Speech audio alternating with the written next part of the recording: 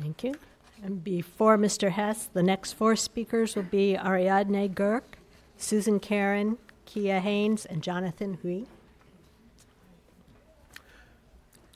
Good evening. I'm chair of the Arlington Aquatics Committee, and the proposed budget calls for raising pool revenue by $55,000 by increasing general admission and membership fees by 5% and rental fees by 10%.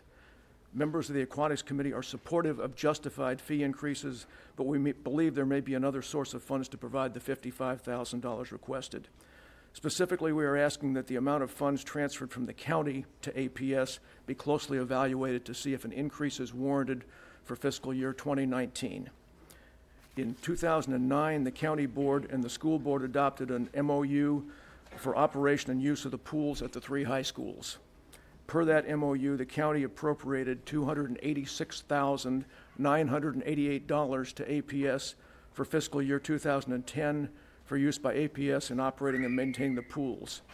Per the latest version of that MOU, APS and county staff are to evaluate revenue and expenditures on an annual basis and recommend an increase or decrease to the annual transfer amount if appropriate. The transfer amount of $286,988 has not changed in 9 years. During those 9 years, the number of DPR programs and participants for swimming, diving, and water exercise has increased significantly. In the last 9 years, fees for community swim were increased by over 35%, fees for rentals were increased by over 50%, while the consumer price index for all urban consumers increased only 12.7%.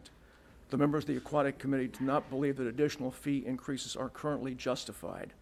We strongly urge the county and APS staff to evaluate current revenue and expenditures for the pools in accordance with the MOU and determine if an increase to the transfer amount is warranted for 2019. Thank you.